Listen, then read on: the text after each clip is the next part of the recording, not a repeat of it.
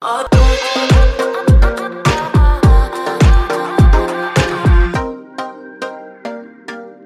if you have a Bible, I want to encourage you to grab it. We're going to be in John chapter 1 today. If you're ready to dive into God's word, would you say amen? Amen. John chapter 1 is where we're going to be, and we're continuing a study that we started last Sunday that we're calling Into the Wild. And we're learning wisdom from the wilderness, specifically from the life of John the Baptizer. And we're looking at his life out in the wild, in the wilderness, and learning how we can apply these truths to our lives. And so today, we're going to be in John chapter 1, and we're going to start reading in verse number 19. And the Bible says this, in verse 19 of John chapter 1, "And this is the record of John when the Jews sent priests and Levites from Jerusalem to ask him, 'Who art thou?'" Everybody nudge your neighbor and ask him, "Who are you?" And he confessed and denied not, but confessed, "I am not the Christ." And they asked him, "What then? Art thou Elias?" And he saith, "I am not." "Art thou that prophet?" And he answered, "No." Then they said unto him, "Who art thou? That we may give an answer to them that sent us, what sayest thou of thyself?" And he said, "I am the voice of one crying in the wilderness, make straight the way of the Lord, as said the prophet Esaias." And they which were sent were of the Pharisees, and they asked him and said unto him, Why baptizest thou then, if thou not be the Christ, nor Elias, neither that prophet? And John answered them, saying, I baptize you with water, but there standeth one among you, whom you know not. He it is, who coming after me is preferred before me, whose shoes latchet I am not worthy to unloose. These things were done in Bethabara beyond Jordan, where John was baptizing. The next day John seeth Jesus coming unto him, and saith, Behold, the Lamb of God, which taketh away the sin of the world. This is he of whom I said, After me cometh a man which is preferred before me, for he was before me. And I knew him not, but that he should be made manifest to Israel. Therefore am I come baptizing with water. And as John bare record, saying, I saw the Spirit descending from heaven like a dove, and it abode on him. And I knew him not. But he that sent me to baptize with water, the same said unto me, Upon whom thou shalt see the Spirit descending and remaining on him, the same is he which baptizeth with the Holy Ghost. And I saw and bear record that this is the Son of God. For a few minutes today, I'd like to speak to this subject, identity issues. Identity issues. Let's have a word of prayer and we'll dive in today. Father, we thank you for what you're doing in our church. God, thank you for the men's night that we had this past Friday night. Just men getting together and gathering around your word. And Lord, thank you for just the iron sharpening iron and edification that took place. Lord, thank you for growth track yesterday and many newer people to Rock Hill, just learning more about the doctrine and the beliefs that we hold as a church and how we can continue to move forward in a way that's pleasing to you. And Lord, I pray that you'd be with us right here in this 8 o'clock service. Lord, I pray that our minds would be active and attentive and ready to receive that which you have for us. And Lord, I pray that your word would not return void, as your word promises. And we love you. In Jesus' name, and everybody said this morning, Amen. Every year our church family has an event called the Trunk or Treat, and this is on October 31st. It's kind of a safe alternative to Halloween. We come together and we have a good night of fellowship, and we invite the community to come in as an outreach event. How many of you have ever been to a Trunk or Treat at Rock Hill? And this is an outreach opportunity for us. And I remember a couple of years ago, 2 years ago, we were setting up for Trunk or Treat, and just kind of getting ready, setting up some canopies, setting up some cones, and we were setting up, and I saw someone around the corner of the church, and I didn't recognize them, and I was kind of keeping an eye on them. I wasn't sure who it was, and they started to come and start to walk towards us pretty quickly, and this person was wearing all black and kind of like this cape-looking thing, and had long black hair, was carrying this little stick, and I thought, who is this, and who's coming towards us? And as they started to get a little bit closer, I realized that it was Seth, our worship pastor, and I looked at him and I thought, oh no, is he going through some sort of depression, or like, is there something wrong? And why is he carrying this little stick? And what's going on? And I remember looking at Seth and I just asked the question, who are you supposed to be? And he told me that he was a Harry Potter character named Snape. And now I know this. I've been educated. But back then, I just remember looking at him like, who are you? And who are you supposed to be? Now, we come to John chapter 1 today. And we are studying the life of John the Baptizer, the cousin of Jesus Christ. In this particular section of scripture, there is a group of religious leaders that are coming to interrogate and to question John. Now, they are not excited and they are not happy about John's ministry. They are not excited about his passion to point other people to Jesus Christ. By the way, do not be surprised when people are not appreciative of your passion for Jesus Christ. Don't be surprised when people start to question your commitment in following Jesus. Don't be surprised when people ask, you go to church on Sunday morning and you go again during the week. And don't be surprised when people think, man, you tithe 10% of your income. And man, you are at church all the time. What are you? Some sort of Jesus freak? You can say, yes, nice to meet you. I am. But don't be surprised when people question your level of passion. That's exactly what's happening in John the Baptizer's life, that these religious leaders, they come and they are interrogating John and they're peppering him with questions. And their primary question is this question: who are you supposed to be? Who are you? Why are you baptizing? Why are you causing this scene? Who are you? Now, that question could have caused John the Baptizer to fall into some sort of identity crisis and tailspin. And he could have really been introspective and thought, man, who am I?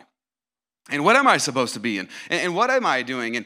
And rather than John allowing those questions about his identity cause him to kind of fall into this tailspin, rather he responds with confidence. And it's one of the most clear articulations of identity, I believe, in all of Scripture. How John responds. And this is so needed in our culture, in our world today, because so many people are struggling with who they are and what they're supposed to be, and what their purpose is, and what their identity is. In fact, during 2020, when the 2020 Olympics were postponed because of COVID, that really caused a lot of anxiety and struggles for many of the athletes, because they were so used to sticking to a certain schedule, and then everything was changed. Particularly, there was one athlete, Simone Biles, and she said this. She said, I tell my friends, I don't really know what to do because I've never not done anything. Now we literally have to sit at home. And then she said this: I don't really know who I am as a person besides an athlete. I don't really know who I am as a person besides an athlete. Now, she's not alone, because many people today are struggling as to who they are. In fact, certain phrases in our culture have becoming increasingly more and more popular. Phrases like, I identify as, my pronouns are, my preferences are. Certain cultural phrases are on the rise. In fact, I believe that the number one issue facing the next generation is the issue of identity. Who are we? What are we supposed to do? What is the purpose for my life? Now, I'm thankful today that the Bible has much to say about this. Aren't you thankful for that today as well? The Bible says in Romans 8:16, the Spirit itself beareth witness with our spirit, watch this, that we are the children of God. And so the best question is not who we are. The best question is whose we are. Who do we belong to? Can I tell you today that our identity is not anchored to the culture, that our identity is not anchored to a career, that our identity is not anchored to a dollar amount. Our identity is anchored to the fact that we have God as our Father, and we are children of God, that we are sheep of His pasture. And so we are sons and daughters of the King of Kings and Lord of Lords. In fact, the Bible says in Ephesians 2:10, for we are His workmanship. We are His masterpiece. We are His greatest work of art, created in Christ Jesus unto good works. That God has a great plan for your life, that He wants to do wonderful things in you and through you, that you are created unto good works, which God hath before ordained that we should walk in them. I believe that if you are going to make a difference out in the wild, out in the world today, you have to have a clear understanding of your identity. of who you are. And so these guys come and they're peppering John the Baptizer with questions, and who are you, and where do you come from, and by what authority do you do these things? And they're asking him all of these questions, and John shows us that he is anchored and confident in who he is, his identity. Now, to kind of catch you up to speed, John, like I said, is the cousin of Jesus. At this point in John's ministry, his ministry was already in full swing. In fact, by the time we come to John 1, verse number 19, John had already baptized Jesus. And so his ministry was in full swing. He's going to reference that in the passage that we're studying this morning. And so many people were coming out into the wilderness, out into the wild to hear John. This guy was wild. He was eccentric. He was passionate. He had long hair and a long beard and weird clothing, and he ate honey and locusts. And so people were coming from all over to hear John's message. But the number one question that the religious leaders of the day wanted to ask him was, who are you? Now, John's going to answer that question in our text today. And I want to give you a couple of things that you can jot down if you want to take some notes today. I believe that in the text, from John's response, I see 3 ways that we can understand who we are. 3 ways that we can understand who we are. If you're ready to dive in, would you say amen? Amen. Number 1 is this. You have to understand who you aren't. You want to truly understand who you are? You have to understand, first of all, who you are not. Notice what it says in verse number 19. It says, and this is the record of John, when the Jews sent priests and Levites from Jerusalem to ask him, who art thou? And so we learn that this group, the Levites and the priests, they come to John and they're asking him this question, who are you? Later on, we'll see that this group, the Bible tells us explicitly that it was the Pharisees that sent this group. Most likely, it was this body of religious leaders known as the Sanhedrin. How many of you have ever heard of the Sanhedrin? The Sanhedrin was comprised of the Pharisees and the Sadducees. It was kind of like the Supreme Court in the religious system. They rendered all of the religious decisions. And it's interesting because the Pharisees and the Sadducees actually disagreed on many things. The Pharisees were like the far right, far conservative, theologically, extremely legalistic mindset. That was the Pharisees. The Sadducees were extremely liberal theologically. They denied the miraculous. They denied the resurrection. And so the Pharisees and the Sadducees did not see eye to eye on many things. But I find it fascinating in Scripture that when you start to learn about the Sanhedrin, this group that was comprised of both Pharisees and Sadducees, that often they teamed up with one another when they had a common enemy that they were against. And I think there's an important principle here. Be very careful when you are aligning with someone just because they are against what you're against. That's the lowest level of unity that there is, when someone is just against something that you're against. The second level of unity is those that are just for what you're for, that, hey, they're for this and I'm for this, and so we're united together. You need some people in your life. Are you with me today? You need some people in your life that are not just against what you're against and not just for what you're for. You need some people in your life that are for you, that can encourage you, that can speak life into you, that can hold you accountable. And so the Sanhedrin was comprised of the Pharisees and the Sadducees. They didn't even get along, but they didn't like John because John was out in the wilderness baptizing people and he was gaining some attention and gaining a crowd. And so they send messengers to John and they're asking, who are you? What is this all about? Now, notice how John responds in verse number 20. Notice how he responds. He says, and he confessed and denied not, but confessed, I am not, everybody say not. He says, I'm not the Christ. John, who are you? Well, I'll tell you right now, I'm not the Messiah. See, there was this certain messianic expectation in Jewish culture during this time in the first century. Everybody had their eyes on the lookout for when is the Messiah coming and where is the Messiah? And we're longing and we're awaiting the Messiah. And so John knew that there was this messianic expectation in their culture. And so he says, in case you're wondering, I want you to know I'm not the Messiah. You need to know, if any of you think that that's my position or title, it's not. In fact, William Barclay, a commentator, he said this. He said, as late as AD 250, the Clementine recognitions tell us that there was some of John's disciples, John the Baptist, some of John's disciples who preached about him as if their master was the Messiah. And so there was this confusion amongst some of John's disciples that they thought, surely this must be the Messiah. And they were falsely labeling him. And so John says right off the bat, I want you to know who I'm not. I'm not the Messiah. But then they go on, and notice what it says in verse number 21. And they asked him, what then? Art thou Elias? So the next question is, are you Elijah? Are you Elijah from the Old Testament, verse number 21? And he saith, I am not. And so they say, okay, if you're not the Messiah, then are you Elijah? And he says, I am not. Now, if that question seems a little bit out of left field to you, like why would they just ask him, are you Elijah? Like that seems like a little bit of a random question to ask. Out of all the prophets, are you Elijah?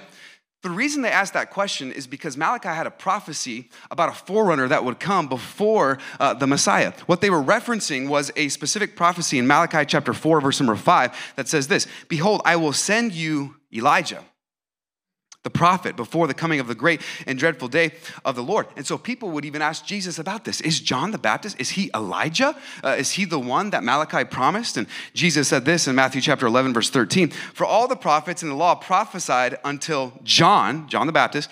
And if you will receive it, Jesus says, this is Elijah, which was for to come. And so Jesus is saying that John the Baptist came, as Luke 1:17 says, in the spirit and in the power of Elijah, though he was not Elijah incarnate, okay? And so John the Baptist was not Elijah incarnate, but he did come to fulfill prophecy in the spirit and in the power of Elijah. But John makes it so clear, I'm not the Messiah and I'm not Elijah. And then they ask him a third question about his identity. Are you still with me? Verse 21. Then they said to him, this is the third question, art thou that prophet? Are you that prophet? And he answered, no. Now that sounds like a pretty particular and specific question. Are you that prophet? That sounds like they're referencing a specific prophet. Would you agree?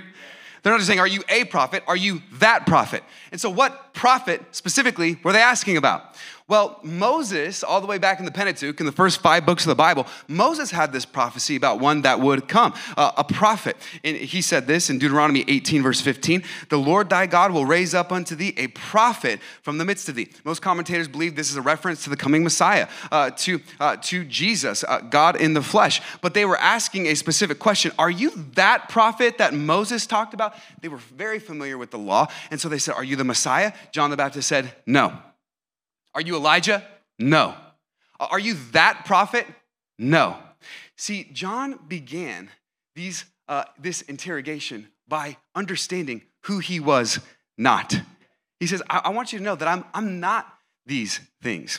And I believe that if we are going to make a difference out in the wild, in our culture, we have to understand who we aren't. You say, what do you mean? Well, the Bible says this in Galatians chapter 6, verse number 3. For if a man think himself to be something when he is nothing, he deceiveth himself. But let every man prove his own work, and then shall he have rejoicing in himself alone and not in another. See, many people struggle with their identity because they are so busy pretending to be something or someone that they aren't.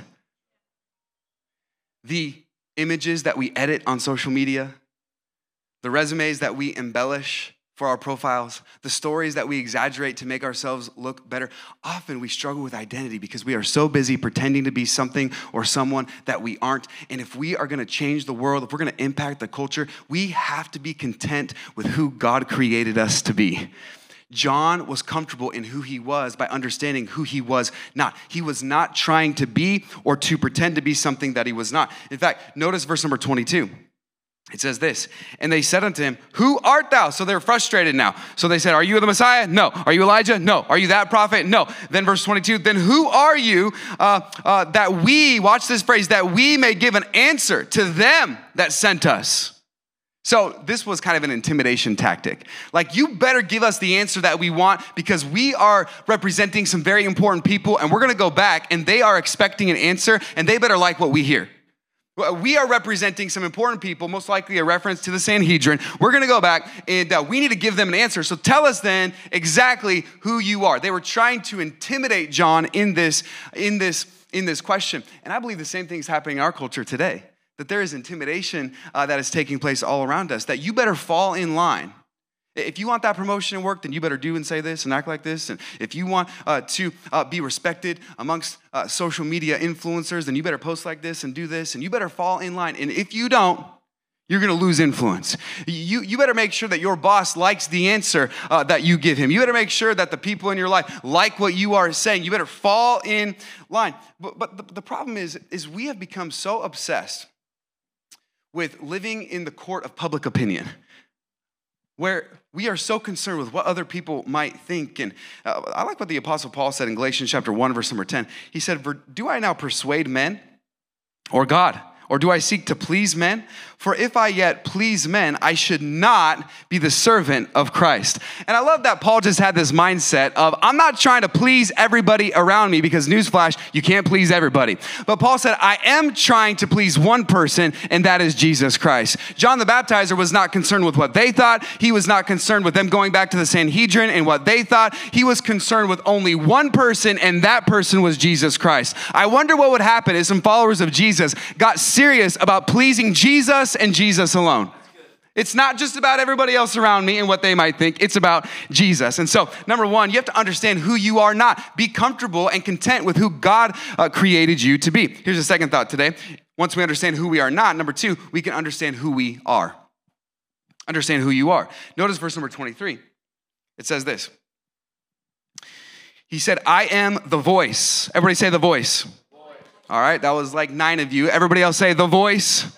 Here we go. He said, I am the voice of one crying in the wilderness. Make straight the way of the Lord, as the prophet Isaiah. And so this was a prophecy that Isaiah gave that we saw last week, that's mentioned in all 4 Gospels, that John the Baptist was the voice, the one that was meant to prepare the way for the coming Messiah, the voice of one crying in the wilderness. But watch this. This is so important. Are you with me today? I find it interesting that when John speaks to his identity, when he is going to finally respond and tell them who he is, he starts by quoting scripture. Watch this. If you are serious about understanding who you are, first, you got to do 2 things. First, you have to build your identity on scripture. John said, you want to know who I am? I am. It's a very simple yet profound truth. He said, I am who God says that I am. You want to know who I am? I'm the voice of one crying in the wilderness. How does he know? Because that's what the scripture said about him. He understood who he was because of what God in his word says. This is so important because I am not what the world tells me. I am not what my friends tell me. I am not what my emotions tell me. I am not what my boss tells me. I am who God says that I am. And when I look to God's word, it says that I am a child of God. It says that I am a sheep of his pasture. It says that I am already accepted in the beloved. It says that I am redeemed by the blood of the Lamb. It says that I am a citizen of heaven. I'm so thankful today that when I am concerned with who I am and what my purpose is, I don't have to take my cues from the culture around me. I can look to the God above me, and I can look to his word and build my identity on scripture and not on my emotions. We live in a culture around us that are framing their entire existence based on an emotion or a feeling, and there needs to be some followers of Jesus that would say, no, my identity does not revolve around the ever-changing current of culture. My identity is built and anchored in who God says that I am. John the Baptizer said, you want to know who I am? I'm the voice of one crying in the wilderness, because that's what scripture says. Notice what it says in verse number 24. It says, and they which were sent of the Pharisees, and they asked him, and said unto him, why baptizest thou then, if thou be not that Christ, nor Elias, neither that prophet? And so they said, okay, then why are you baptizing if you're not the Messiah, if you're not Elijah, and if you're not that prophet? Now here's the crux of the matter. If you really want to know the heart of what these religious leaders were trying to get at, this was it. Watch this. They didn't really care who John was. All right? Watch it. They didn't care who John was. That's what they were asking, though. Who are you? Who are you? But here's what you need to know. They didn't care who he was. They cared what he was doing. See, to practice baptism was a religious rite or ritual. And the Sanhedrin and the Pharisees and the religious leaders thought that was under their jurisdiction. And so for John to be going out and to be performing a religious ritual like baptism, that was an infringement upon their territory. And so this is the real crux of the matter. Not when they ask, who are you? When they ask, then why are you baptizing? See, they didn't care who he was. What they wanted was control. What they wanted was their authority to remain intact. And sometimes maybe people are questioning your identity, not because they care, but because they want control. They want conformity. John, who do you think you are that you can do what we do? You think you can baptize? That's our responsibility. That's our job. And so this is what they really cared about. They cared about control. They cared about conformity.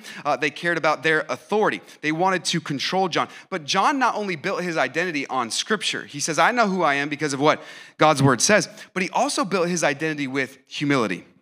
Now, if you are serious about understanding who you are, how many of you today would say that you are concerned with your identity in Christ? That's something that's important to you.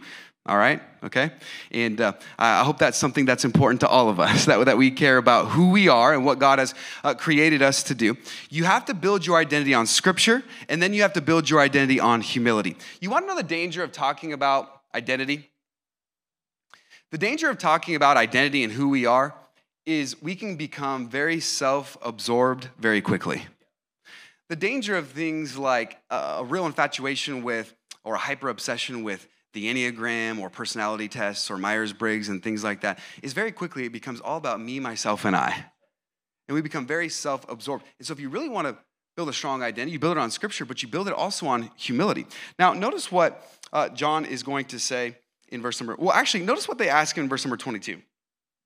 Notice the end of verse number 22. It says, "What sayest thou of thyself?" That was an invitation to self-glorying. What do you say? Talk about yourself for a second. Tell us about your ministry. That could have been an open door for John to be like, well, I'm the last of the Old Testament prophets. The Holy Spirit empowered me from my mother's womb. I'm a fulfillment of prophecy. I'm the cousin of Jesus. Later on, John didn't know this then, but later on, Jesus would say, this was the greatest man to be born among women. If John wanted to, he could have bragged a little bit. If John wanted to, oh, you want me to speak about myself? Well, I could tell you some things that might sound impressive to you. John could have kind of self-gloried a little bit, but John doesn't do that. In fact, notice how John responds in verse number 26. John answered them saying, I baptize with water, but there standeth one among you whom you know not. You don't even know who's in your midst. Just like the Old Testament, Jacob, the Lord was in this place and I knew it not. You don't even know who's with you. Verse 27. He it is who coming after me is preferred before me. Watch this. Whose shoes latchet I am not worthy to unloose. John responds with such great humility. He says, his shoes latchet on his sandals, I am not even worthy to untie or to unloose. This was the job of the lowest slave in the household before the common foot washing when they would come into the house and they were walking on the desert highways. This was the job of the lowest servant to untie the latchet, to unloose the latchet of the shoe. And John said, I'm not even worthy to do that. I was thinking this week, I remember when my brother was in 6th grade. He was in a 6th grade Sunday school class. And the Sunday school class was called Preteens with a Purpose because they were getting ready to go into the youth group and they were preteens. And so preteens with a purpose. And they had this program. They had this kind of discipleship, I guess you could say, program for the preteens. And that was if they brought their Bible, if they brought a friend, if they memorized a verse, if they did some of those things, they were going to win a prize. And the grand prize for that competition for my brother when he was in 6th grade, and I think I was in 2nd or 3rd grade at the time, but for my brother, the prize was a trip to Scandia in Ontario. How many of you remember Scandia? Those were the good old days right there in Scandia. And so my brother tried really hard to win that competition. And it came down to the very end, and sure enough, he won the competition. And not only did he win a trip to Scandia, but a part of the program was you could bring one friend with you. Anybody that you wanted, you could bring. And I'll never forget, my brother came into our room. We shared a room at the time. And he came and he said, Matt, I want to take you to Scandia with me. Out of everybody that he could have chosen, he chose me. And I remember just feeling on top of the world, like, man, my brother's the best. And I can't believe he chose me. And we're going to go to Scandia. This is like the best day ever. And so we went to Scandia, and it was a dream come true. It was the best day that I can remember experiencing. We rode the rides, and we ate good food, and it was just awesome. We drove back home, and I just remember thinking, my brother is the coolest. And we got back home that night. And my brother got in his bed, and I got in my bed, and our beds were kind of adjacent to each other in the room. And he got in bed, and he was laying down, and he said, Matt, I want you to take off my socks. And he kind of wiggled his toes. And I was like, I'm not going to take off your socks. That's disgusting. What are you talking about? I'm not going to do that. And he said, but Matt, I took you to Scandia. And I was like, oh, he did take me to Scandia. Okay.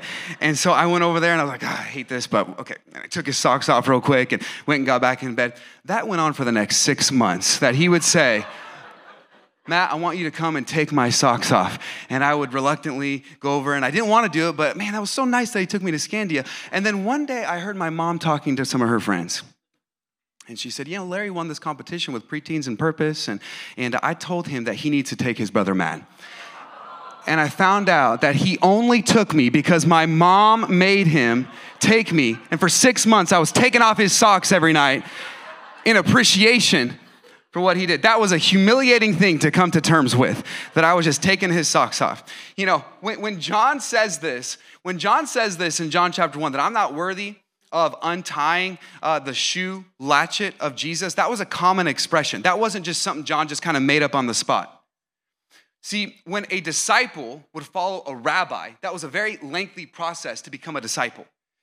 Most children in Jewish culture, they went to school every day, attached to the synagogue, and by the time they were 5-6 years old, they had the entire first 5 books of the Bible memorized. Then they would go on, and only the brightest of the brightest would go on. They would continue their education. Many of them had the whole entire Old Testament memorized.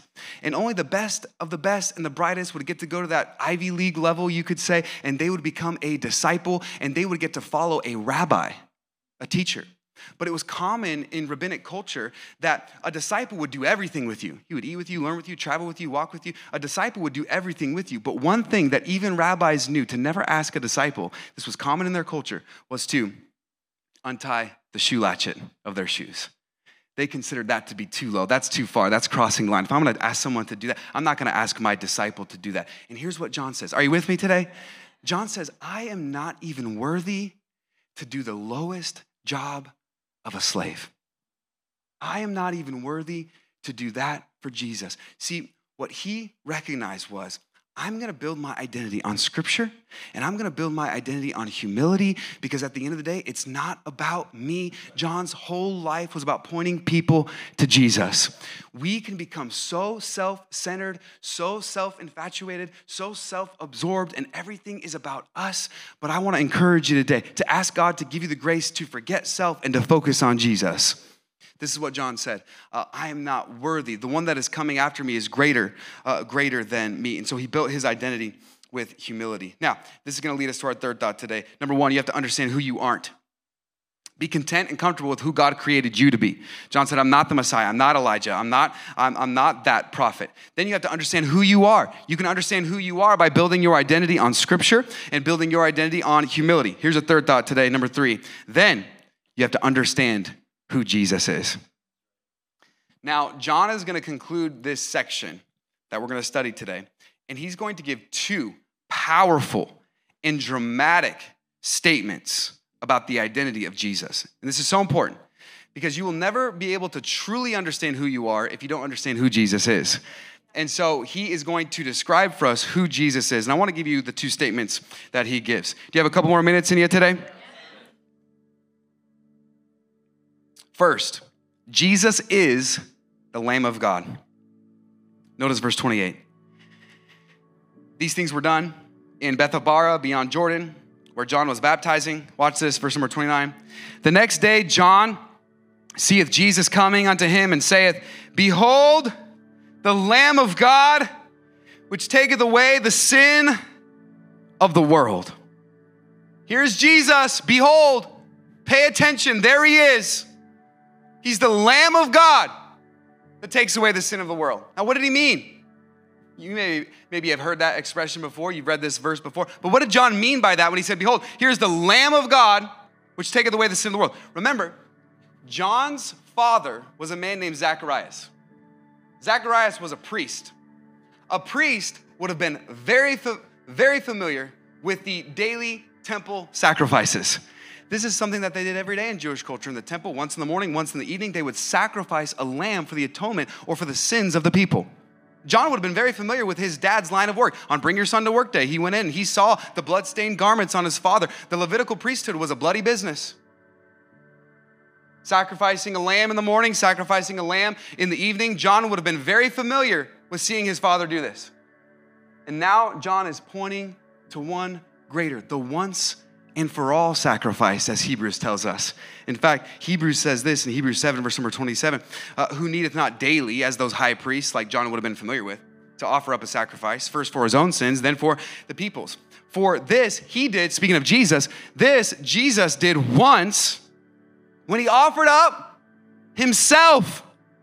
See, what John is saying is that Jesus is the once and for all perfect Lamb of God without blemish and without spot. And Jesus knew no sin, yet he was slaughtered for the sins of humanity. And we, like John, ought to praise the name of Jesus and celebrate the name of Jesus. Behold, the Lamb of God, which taketh away the sins of the world. That Jesus died for you so that you could be forgiven, so that you could be offered the righteousness of God that could be placed on your account, so that you could have a holy standing before God.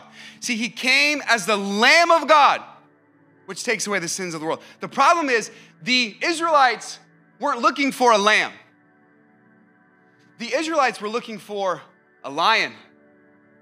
They wanted the Lion of the tribe of Judah, because the Lion of the tribe of Judah would come with force. And what they wanted is strength. They wanted force. They wanted the Messiah to come and overthrow the Roman government that was oppressing them, and to establish and to usher in a new earthly kingdom. And so they wanted the Lion of the tribe of Judah. But Jesus came as a lamb. But make no mistake about it, I want to encourage you today. Jesus is coming again, and he will come again as the Lion of the tribe of Judah. But when he first came, he came as the Lamb of God to take away the sins of the world. And this is a beautiful picture that John says, behold, here he is. This is the sacrifice. This is the Lamb of God. If you were to visit the Prado Museum in Madrid, in Spain, you would see a painting that's called the Agnus Dei in Latin. I think we have a picture of it today. In this lamb, barely perceptible above his head is this halo. The lamb's feet are tied. And barely perceptible is the fact that that lamb is laying on a wooden beam representing a cross. In Latin, Agnus Dei means Lamb of God. Behold, the Lamb of God. One day, we will, if you're a follower of Jesus Christ, if you've received the good news of salvation, one day in heaven, we will join in a song with 1,000 angels. And this is that song, Revelation 5, verse 12. Saying with a loud voice, worthy is the Lamb that was slain to receive power and riches and wisdom and strength and honor and glory and blessing, and every creature which is in heaven and on earth and under the earth, and such as are in the sea and all that are in them, heard I saying, blessing and honor and glory and power be unto him that sitteth upon the throne and unto the Lamb forever and ever. Behold, the Lamb of God that takes away the sins of the world. This was John's message. Here he is, the Lamb of God. He's the sacrifice for our sin. Notice verse 30 as we close. He says, this is he of whom I said, after me cometh a man which is preferred before me, for he was before me. That Jesus is eternal. And John says, this is who I was talking about. Verse 31, and I knew him not. Now, John was related to Jesus, but he says, I didn't know at that time that he was the Messiah until it was revealed unto me. And so I knew him, but I didn't really know him. By the way, what a tragic reality for many people that know of Jesus, but they don't know Jesus. They've heard the stories. They're familiar with sections of Scripture. They come to church on Easter weekend. They're familiar with Jesus, but they don't know him personally. John, verse 31, he says, and I knew him not, but that he should be made manifest to Israel. Therefore I am come baptizing with water. And John bare record saying, I saw the Spirit descending from heaven like a dove, and it abode on him. John is talking about the baptism of Jesus, a powerful moment in Scripture where all three persons of the Trinity are there in one scene, in one moment, that Jesus is there. The Spirit descends like a dove, and God the Father says, this is my Son in whom I am well pleased. And John said, when I saw that Spirit descending like a dove upon him, it remained on him. Verse 33, and I knew him not, but he that sent me to baptize with water, the same said unto me, upon whom thou shalt see the Spirit descending and remaining on him, the same is he which baptizeth with the Holy Ghost. And so it was revealed unto John that this one upon whom the Spirit would come descending like a dove, this is the Messiah that would baptize not just with water, but with the Holy Ghost. What is he talking about? He's talking about at the moment of salvation that we were baptized into the body of Christ. In fact, this is what it says in 1 Corinthians 12:13. For by one Spirit are we all, everybody say all, that all of us at the moment of salvation, we were indwelled and baptized into one body, whether we be Jews or Gentiles, whether we be bond or free, and have been made all to drink into one Spirit. And so John said, I knew that this was the Messiah. upon whom the Spirit descended. And so he says, this is the Lamb of God. But here's the second thing I want you to see and we'll be done today. Verse 34. And I saw and bear record that this is the Son of God. So here's the two statements. You want to understand who Jesus is? Here's the two statements today. He's the Lamb of God and he's the Son of God. John knew that Jesus was more than a prophet, more than a good teacher, more than just a rabbi. John presented Jesus as the Son of God, declaring and confirming his deity and his divinity. In fact, Richard Trench, one writer, said this: in naming him the Son of God, the Baptist speaks with unclouded vision. He means nothing less than the full Christian doctrine that man Jesus is also eternal Son of the eternal Father, co-equal and co-eternal. The Son of God. And so John presents to us who Jesus is, the Lamb of God and the Son of God. The only question is, have you put your faith in him? Have you put your complete trust in him?